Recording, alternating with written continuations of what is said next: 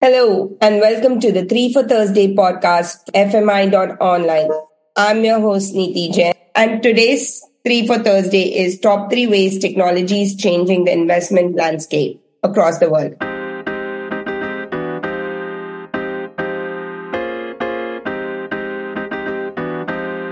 And today, my guest is Gaurav Rastogi, who has about 2 decades of experience in the financial industry, working in different investment banks across the world.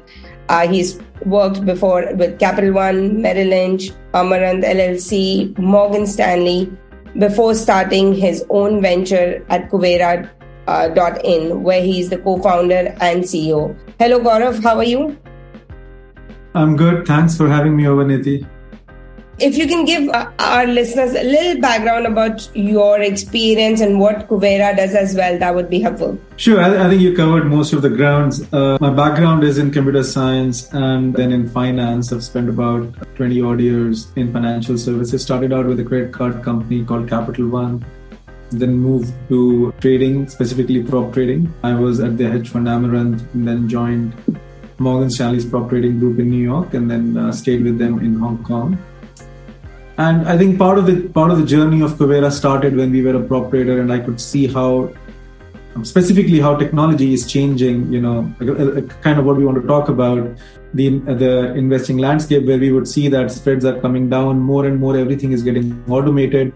More and more retail wanted access to the same tools that earlier only professionals or high net worth individuals had, right? So Kuvera was an attempt to kind of bridge that gap. How do we kind of think about what is the best or the latest and greatest in investment that is out there, package it for a retail investor so that they have all the tools and all the services at their command for them to take the right decisions when it comes to their family wealth, right? So we launched in India. We are a 7-year-old company. We have about 1.7 million users and about slightly north of $5 billion of asset under advice. Wow, that's amazing.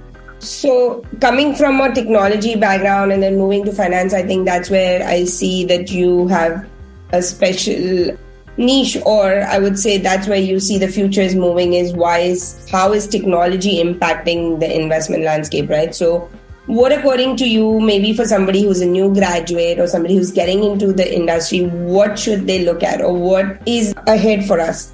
Yeah, I mean, hard to see the future, but at least from the trends that I have seen in my career, some of the things I can say very safely is that if you want to become a trader, 10 years down the line, you want to be a trader, learn programming. More and more trading is becoming automated. You look at large investment banks, electronic trading is the team that is growing the fastest. Barring some exotic products, right? Some products will always need a human touch because they're just too exotic to be automated. 99% of trading will become automated, and it will be your ability to program your trading ideas, your ability to program tactics, strategies, whatever they may be, that will actually create value for yourself as a trader and for the firm as a trader, right? So learn programming. I know everyone says that, but even in investing, it remains true. Are you going to recommend any specific programming language that they should learn? Maybe Python or R, or I don't know what are the new ones, but is there anything that you're going to recommend? I would say different places of work use different languages because of legacy reasons. You cannot go wrong with Python, Ruby on Rails. You can't go wrong with, knowing C and Java. Everyone knows C and Java, but Go is one of the newer languages that is coming up. You can't go wrong knowing them. But so that's why I said, if you want to become a trader, learn programming. Yes. Programming is, the ability to be able to learn a language and program, right? So don't be language dependent. Don't learn a programming language. Learn the art of programming, that okay, this is how someone programs, this is how a well-written program should have all these characteristics, and then use your language to achieve that goal. So languages can be replaced, right? I have friends who have continued in a technology career for the last 20 years, and no one has used the same language for more than 5-6 years, right? Very rarely you will find someone who's been using the same language, right? So once you learn programming language is something that you can always kind of pick and choose based on the circumstances. Absolutely. So learn the basics or the understanding of how a program is written, what the structure of a program looks like, the logic or this the logic part is important rather than learning the language and the syntax, I would say. Absolutely. So that's number one, learn programming. What is the second trend that you're seeing in the industry? When it comes to investing, one thing that's kind of accelerated in the last 10 years, and I think it's just going to keep on going in the same direction, is that anything you look at in the investing ecosystem, right? Whether it's product, whether it's investing service, whether it is a B2B investing service, right? The first question you need to ask is there that does that? Because that's where all the next level of innovation, right? Where people want to have all the access all the time through a cloud source. That's where all the innovation is happening, and that's where all the innovation will continue to happen, right? So if you want to be in the investment space, one way to think about it is like, is there currently an investing service or a product or a niche that is not automated, that does not have that makes it really easy for everyone to kind of do that? If that's true, make an app for it. If there are apps already for a lot of investing products and services, then think about how will these apps, or how will this human device interaction, how will it grow in the future? Right now we are too dependent on screens, right? Is the future going to be voice? Is the future going to be... So more and more, I think the delivery, the consumption, the management, the entire investing ecosystem will become online and driven. It could be apps as we know them today, or it could be apps that some kid out there who has a bright idea that why can't we do this using voice controls, and somehow changes the landscape. Absolutely. A lot of things, even our training is moving towards VR, using the glasses or using different kind of virtual environments to do the training. So definitely I see not just training, but trading as well moving into that direction. So absolutely right. And then finally, what would be your third point there as to what is your trending? What is it that is trending in the industry from the third perspective?